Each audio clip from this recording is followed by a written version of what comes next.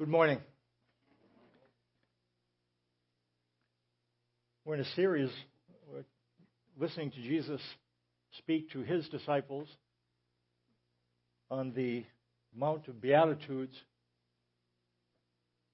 Picture from James Jacobson when he was over there, and they feel like it might be approximately where this conversation took place. We are listening in, and we're going to try to apply what Jesus says to spiritual influence and spiritual experience. And to do this, both JC and I will be plugging in. I'll begin to give us some kind of picture of what it means to be poor in spirit, and then I'll turn this towards what it means for spiritual influence. And JC will come up and talk about what it means for spiritual experience. I had a roommate at the University of Pennsylvania. That's where I went to school. Graduated high school from a prep school in Connecticut. He was an athlete. And so when they had the yearbook, you could see his picture in the football team, and I think he played rugby as well. And so, but then if you look all through the yearbook, you find his picture everywhere. He and a friend of his crashed every picture they could. So you see them there in the football, and then they must have done the pictures at the same day. And so then it shows up with the chess club, and there they are, kind of looking scholarly. And it's like, where's Waldo? You know, you look in the thing and you find Waldo, and he's hanging out in in the images somewhere, but they're all over the place. We naturally want to be included in biblical pictures of the blessed. Fact is that Jesus dramatically changes the image of the blessed, and there are people in the group pictures of the blessed that we wouldn't expect to find there. Jesus is in the second year of his 3-year public ministry. He's at the height of his popularity, and people are coming from as far as 100 miles away to be healed by him. And as we hear Matthew tells us about this healing campaign by Jesus and this conversation that he has, we're allowed to zoom in on the crowds. There are many ill with various diseases. They're suffering severe pain. And the way it seems is that we described it, wave upon wave of human suffering breaks in upon Jesus. They've been told there's nothing more we can do. Just make him as comfortable as you can. But they are coming to Jesus, and he is healing them. The way we describe it, all heaven is breaking loose. And as the crowds continue to surge toward him, Jesus puts the healings on hold, apparently.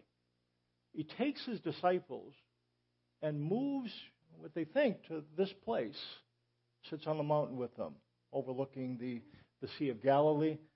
And he has a conversation, not with those who came to be healed, but those who identified, and they went with Jesus to be part of his entourage. And so he gathers them, his followers, leads them to a hillside.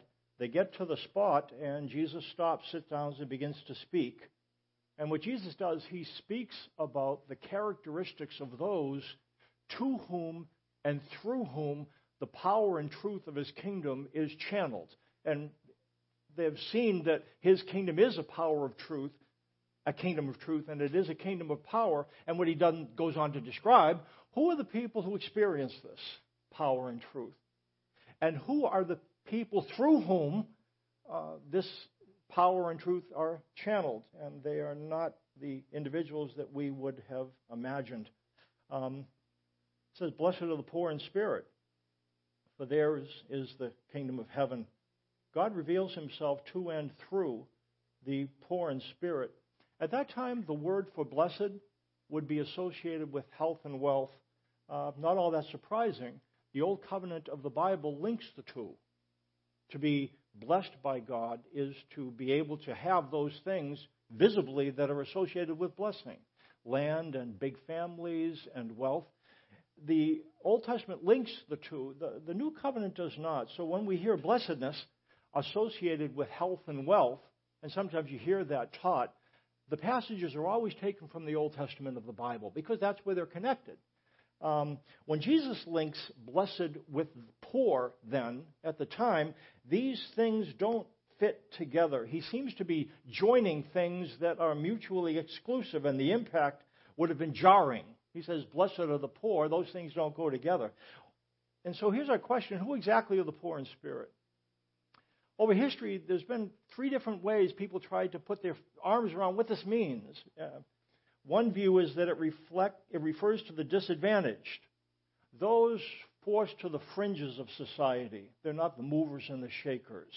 That's one view. The second view, some is that it's those who willingly surrender their belongings as a sign of piety. They take a vow of poverty. Some feel that's what Jesus is talking about.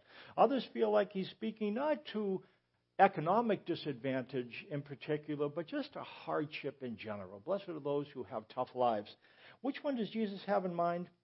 I think maybe the first.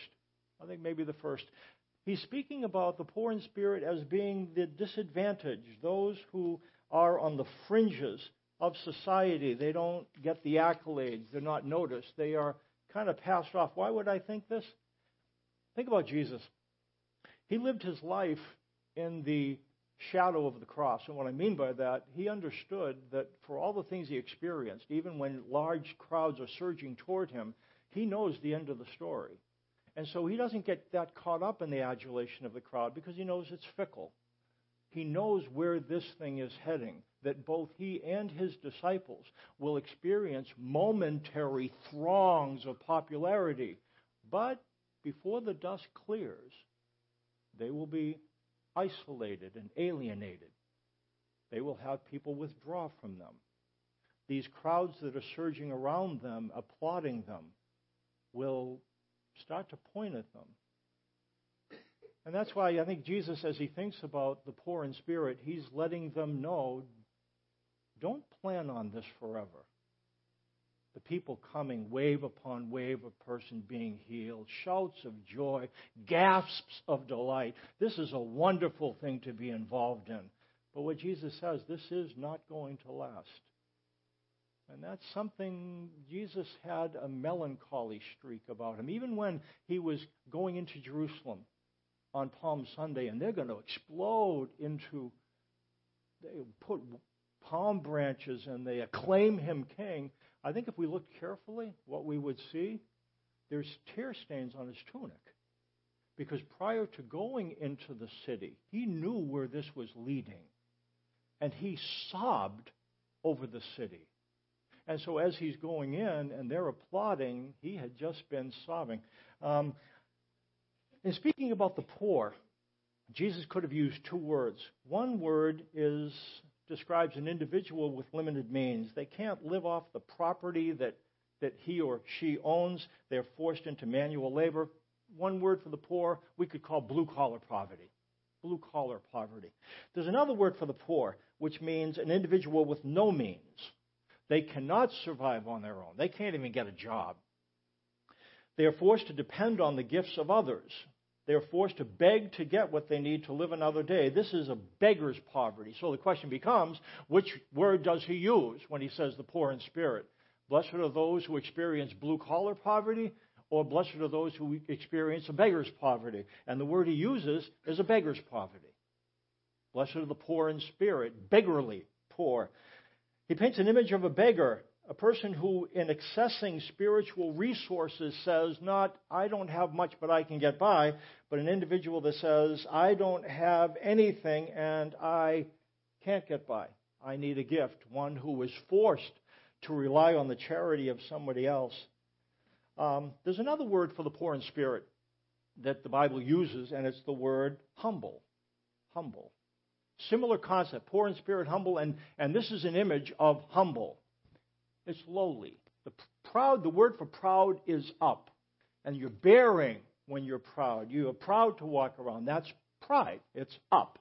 Lowly is down, downtrodden, those who are looked down upon, those who feel excluded and in the fringe of things when the lists of the important people are being tossed around. The humble are unable to use what they have to get what they want. Humility is seen as something where a person may be successful, but they're self-effacing. You know, if I call you a humble person, that's it's a good thing. It's a good thing. Humility in this culture at this time wasn't a good thing. If I called you humble, it's because, frankly, you have no ability to put foot on any of the rungs of the ladders of success. You have no material resources to be able to use to get what you want. You have no political resources to use to get what you want. You have no social resources. The fact is, you're stuck. You're going to live your life. You're never going to be part of the who's who of society at the time. You're not going to be part of the rich and famous. That's what that's what it means in that context to be humble. And what it indicates that God reveals himself through the poor in spirit, through the humble. Talk about that a little bit. Jesus radically transformed several concepts. And because of him, we can't see these concepts the same way. Two of them. One concept that Jesus revolutionized for us is the character of God. Again, prior to Jesus coming, within the prayers, the written prayers of Judaism, there's no recorded prayers in Judaism that address God as Father. And Jesus called God Abba, which means Daddy. Jesus revolutionized the way we think about God, moving him from someone who's distant. And I'm not talking about Jesus now. I'm talking about God the Father. We have a tendency to have an easier time with Jesus. He's kind of more on our level, and we feel a little bit distant from the Father. Jesus had no sense of distance with the Father. He loved the Father. And you know what he tells us? If we see him and know him, we love him too. Because the Father and the Son cooperate together. They are the same. Jesus reveals God. He reflects what God is like. To see Jesus as being friendly and smiley and the Father as being austere and cranky doesn't work. Because Jesus is God and the Father is God and the Spirit is God, and Jesus reflects what God is like. Jesus helps us or transforms the nature of the character of God. He also transforms, I think, the character of spiritual influence. Look what it says in Matthew 11. From the days of John the Baptist until now, Jesus says, it's in the worship folder, from the days of John the Baptist until now, the kingdom of heaven has been forcefully advancing, and forceful men lay hold of it. For all the prophets and the law prophesied until John, and if you are willing to accept it, he is the Elijah who was to come. He who has ears to hear, let him hear. I think what Jesus is indicating here, forceful is out. As relates to spiritual influence, forceful is out. Again, listen to what it says, from the days of John the Baptist until now. And so what he's saying is that the time of forceful spiritual leadership existed and was allowed to exist from John the Baptist, even before that in the prophets, until now. But what Jesus says, there's a line in the sand. Prior to this, it was forceful spiritual influence, but now spiritual influence changes. If you consider John the Baptist, he was a forceful person. You know, he ate locusts. Definitely not quiche. He was beheaded for condemning a king. With Jesus' arrival, the time of forceful spiritual influence changes. Look what it says in Matthew 11:28. Jesus said, I praise you, Father, Lord of heaven and earth, because you have hidden these things from the wise and learned and revealed them to little children. Yes, Father, for this was your good pleasure. All things have been committed to me by my Father. No one knows the Son except the Father, and no one knows the Father except the Son and those to whom the Son chooses to reveal him. Come to me, all you who are weary and burdened, and I will give you rest. Take my yoke upon you and learn from me. Listen, for I am gentle and humble in heart, and you will find rest for your soul. For my yoke is easy, and my burden is light. As relates to spiritual influence, forceful is out. Gentle or humble is in. This is a word used to describe Moses. You know what it says about Moses? Arguably, the best representative of God in the Old Testament. Moses was more humble than any man on the face of the earth. That's what it says in Numbers 12:3. He was noted for his humility. And Jesus, in the only self-description we have, where Jesus tells us about himself, well, you just read it. We just listened to it. What does he say? I am gentle and humble in heart. And those who represented God the best did so gently, did so humbly. Not an arrogant, proud spirit, but a humble spirit. Why humble, poor in spirit representatives? I think it kind of comes back to what God looks at. When God judges us, He judges motives. And we talk about thoughts, attitudes, and actions. Thoughts and attitudes are beliefs we have about God and attitudes we have about God because of our beliefs, which lead to action. Thoughts, attitudes, actions. Thoughts, attitudes, actions. Which of those three responds to force? Thoughts, attitudes, actions. Can you force somebody to change what they do? To change what they do, how they act? I think you can. You can force somebody to change how they act. Can you force them to change why they act? Can you force them to change their belief? No, you can't. You know what God looks at when He evaluates us? He doesn't look at our actions. He looks at our attitudes. He looks at our thoughts. Do you know why God puts gentle spiritual influence in place? Because gentle spiritual influence is the only thing that can change the thing that He is going to look at, which are your thoughts, my thoughts, your attitudes, my attitudes. You can't frighten somebody into loving. You can't force somebody into loving. What do you do to promote love? You gentle people in. It's not something that can be pushed. It's something that's offered. You can't force it. That's why spiritual influence goes from forceful to gentle. You know what the Old Covenant does? It tells us about what faith is. I think it tells us about what faith is. The Old Covenant is very important. It gives us an image of what it means to have faith. I think the Old Covenant answers the question, what? What does faith look like? You know what question the New Covenant addresses? The New Testament? How? How? How are you going to become a person who is able to wait perseveringly for the right reasons, with the right attitude and the right thoughts? You're not going to be able to be forced into it. That's why the New Testament focuses on how the change takes place, through gentle spiritual leadership. How can you tell whether spiritual influence is forceful or gentle? In Jesus' day, and I described that Jesus did two things. He talked about the character of God and the character of spiritual influence, but these are really pretty connected.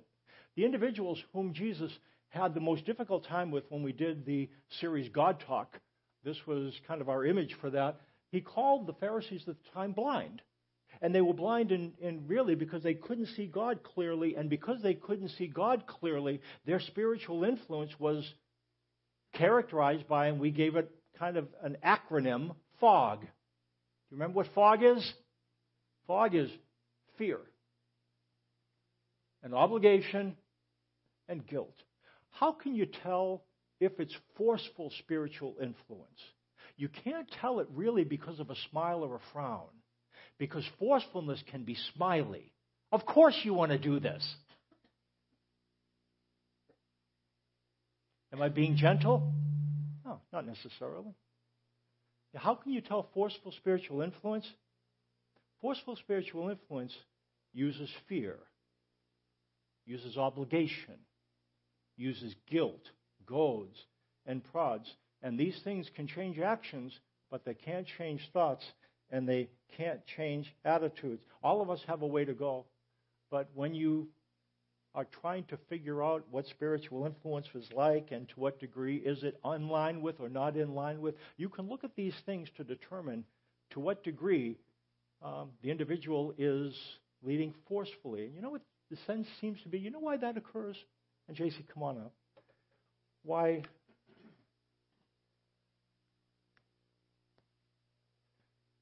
we use fear, obligation, and guilt?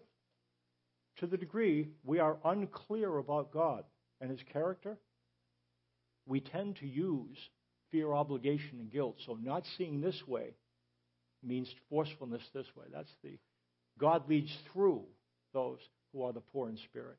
JC, talk to us about how He reveals Himself, who He reveals Himself to, and what that means. I'll start by telling you a story. She was standing on the outside. Oh, yeah, I'm going to try this, Jonathan. Right here, okay? I'm going to put my hand right here so I don't move. The last time I got in trouble for only my feet showing up on video. Okay. She stands at the bus stop with her kids, talking to another mom. And their conversation leads to the care and consideration for kids. And with very sympathetic and burdened brown eyes, she says to the other mom that the help she attempted to get at a parenting class, she's not going anymore. The mom who's listening is shocked. She wonders and asks, what happened? How come? And the other mom with the brown, somber eyes responds back, I went there to try to get help for my kids and how to raise my kids. And the guy gave me so much that I had to do and told us so much of how we were doing it wrong, I can't go back. And the other mom replied, that's horrible. It's too bad. It's horrible. And I wouldn't blame you for not going back. Who are the people that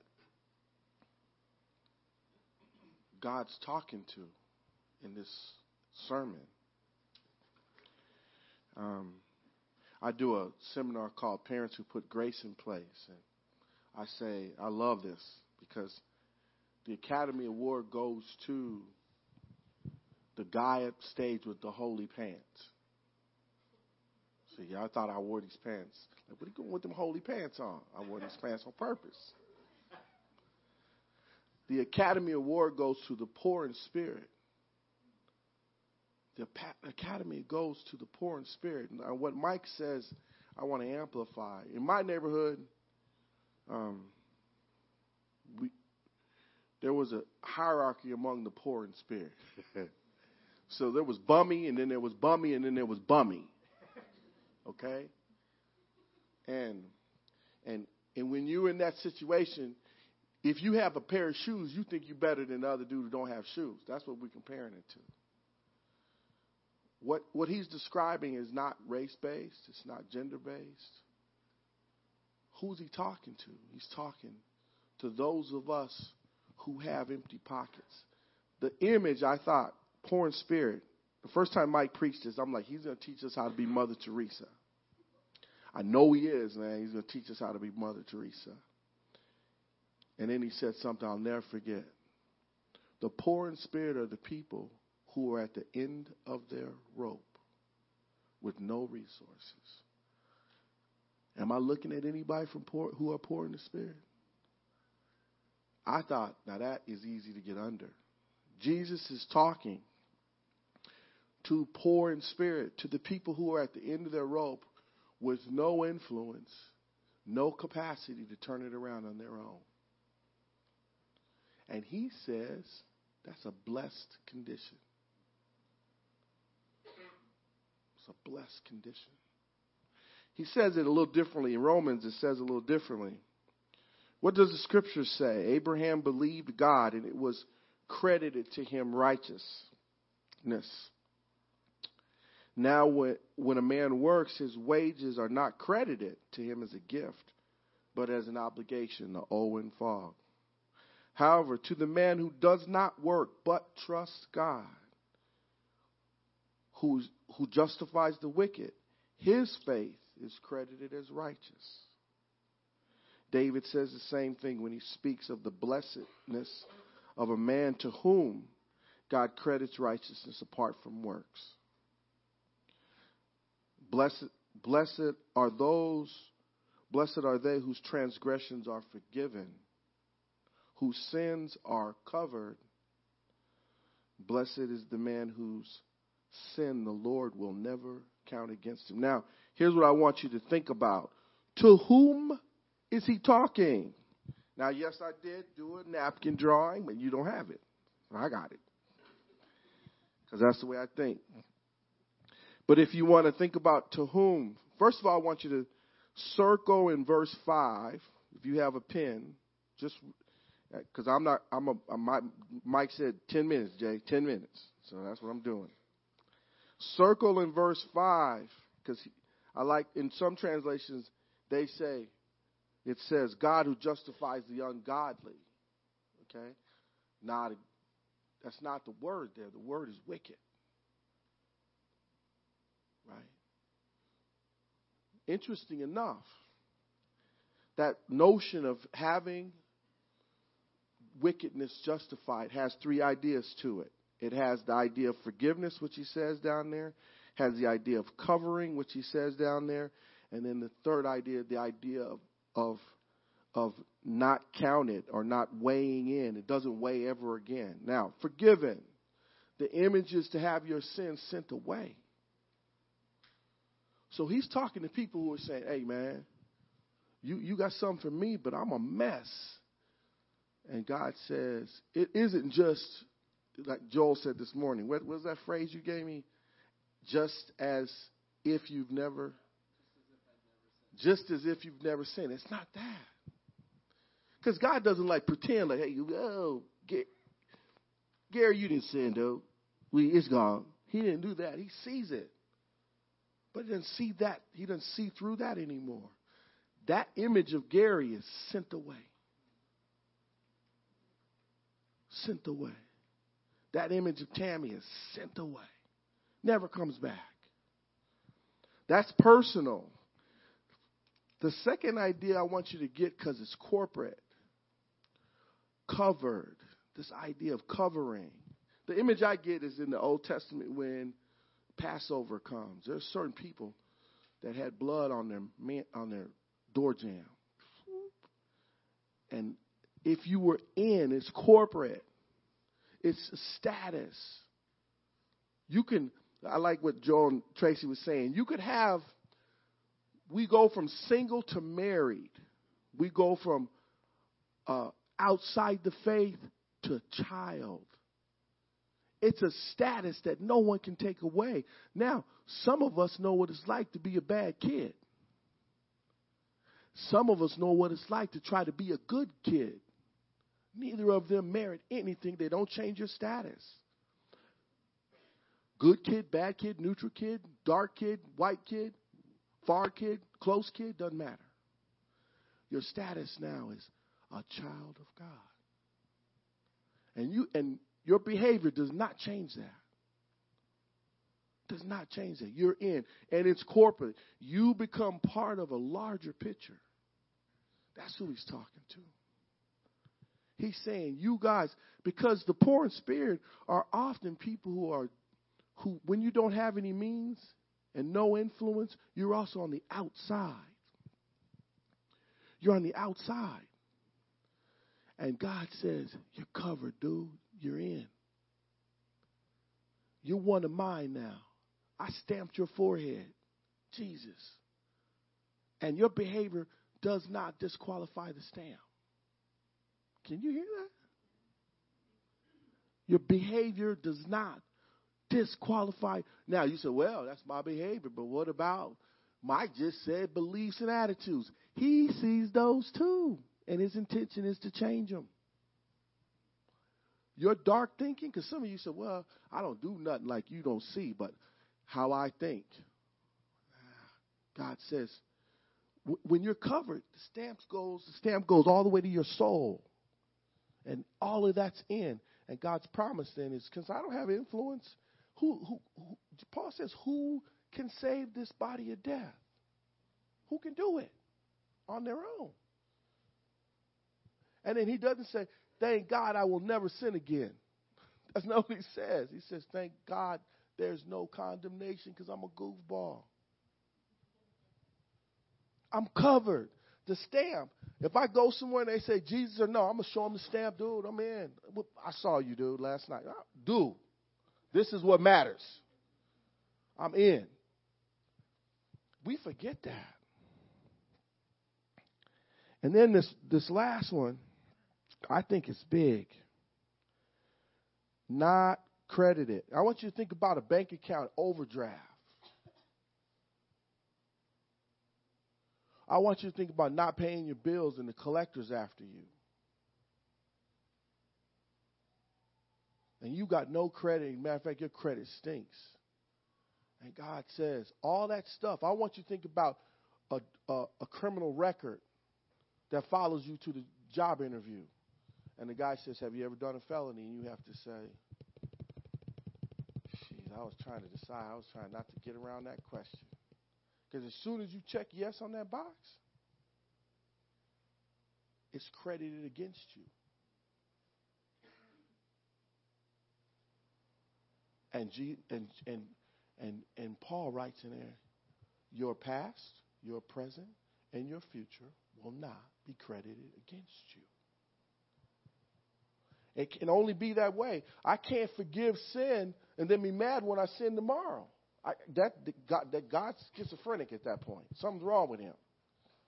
He can't say it two ways. He's saying it's credited. Your sins will not be credited against you then, now, or in the future.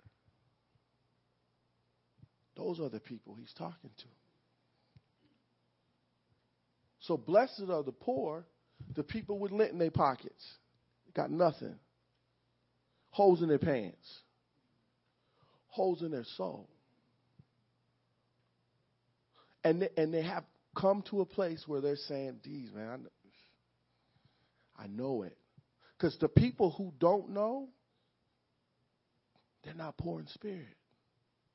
That doesn't mean Jesus doesn't love them. It has nothing to do with that. But the Holy Spirit comes. See, interesting thing, somebody said to me, how come hope ain't big? I said, dude, we people come here and they fall apart at first. We're not preaching, hey, everything's good. We say things like, believing in Christ presumes tension. So some people like, dude, really? I'm out, man. Tension? Nah, man. That's supposed to, believing in Christ means every day you wrestle with sin. Nope, gotta go, I'm out. That's what we say here. But that's the people who are poor in spirit. And guess what they get to experience? When I don't have anything, the things that happen in my life are kingdom stuff. I know exactly where and who and what that's about. When I was little, every Thanksgiving from when I was 8th grade all the way through my high school year, every Thanksgiving I'd get up, open the front door, look down, there'd be a basket. My grandma said, go get the basket. We didn't have, some of y'all buy the steak and the turkey for Thanksgiving. We was doing cream-style corn or grits or oatmeal, except for there was a God, and he reflected himself in the person of a guy named Father Brady. And Father Brady, and I asked Father Brady, are you leaving them baskets on Thanksgiving? He looked at me and said, what basket, dude? What you talking about? I'm like, you lying to me, and you a priest, man. You can't do that. But every Thanksgiving, I would go out there because I like cranberry sauce in the can. Now, I know that's poison. Some of y'all who healthy, y'all think I'm crazy. I love that stuff. I'll eat the whole can. Okay? But we have cranberry sauce in the can, corn, dressing with brown gravy, not white, and a big old fat turkey, right? Every Thanksgiving. Blessed are the poor in spirit. Now, I didn't feel blessed when I opened the door. I was embarrassed. I'm like, I hope nobody saw this basket, man. I don't want nobody to know somebody had to give us our Thanksgiving. Now, I understand it differently now. Poor in spirit. That's to whom he was talking. That's to whom he says is blessed. And that's to whom he says kingdom stuff happens in your life. You will inherit the kingdom. the things that happened on Thanksgiving, I couldn't blame nobody but the Father for that. The things that are happening in your lives. There are things happening in your life now because you're here that you cannot blame on anybody but the Father.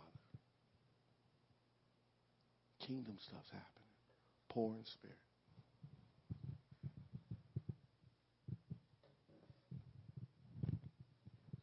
Joel and Tracy, come on up.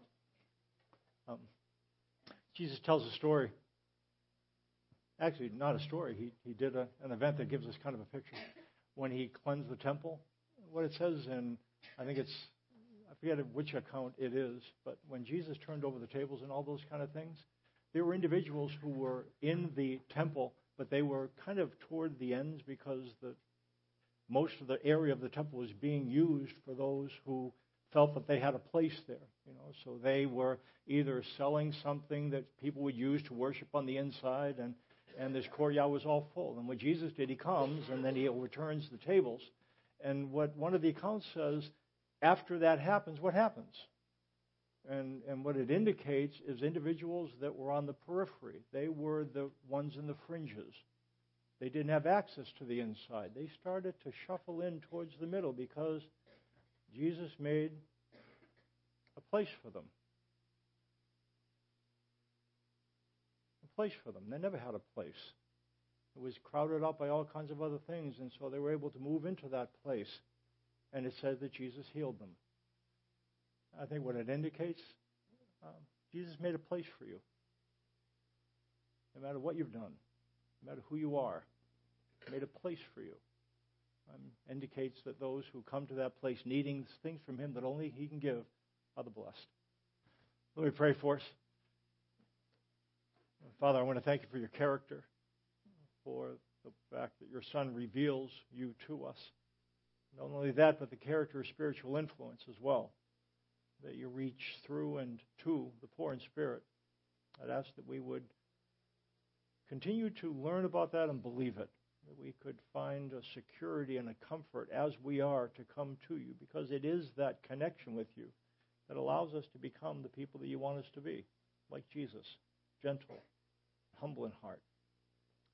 Continue to help us to be like Him. In Jesus' name, amen.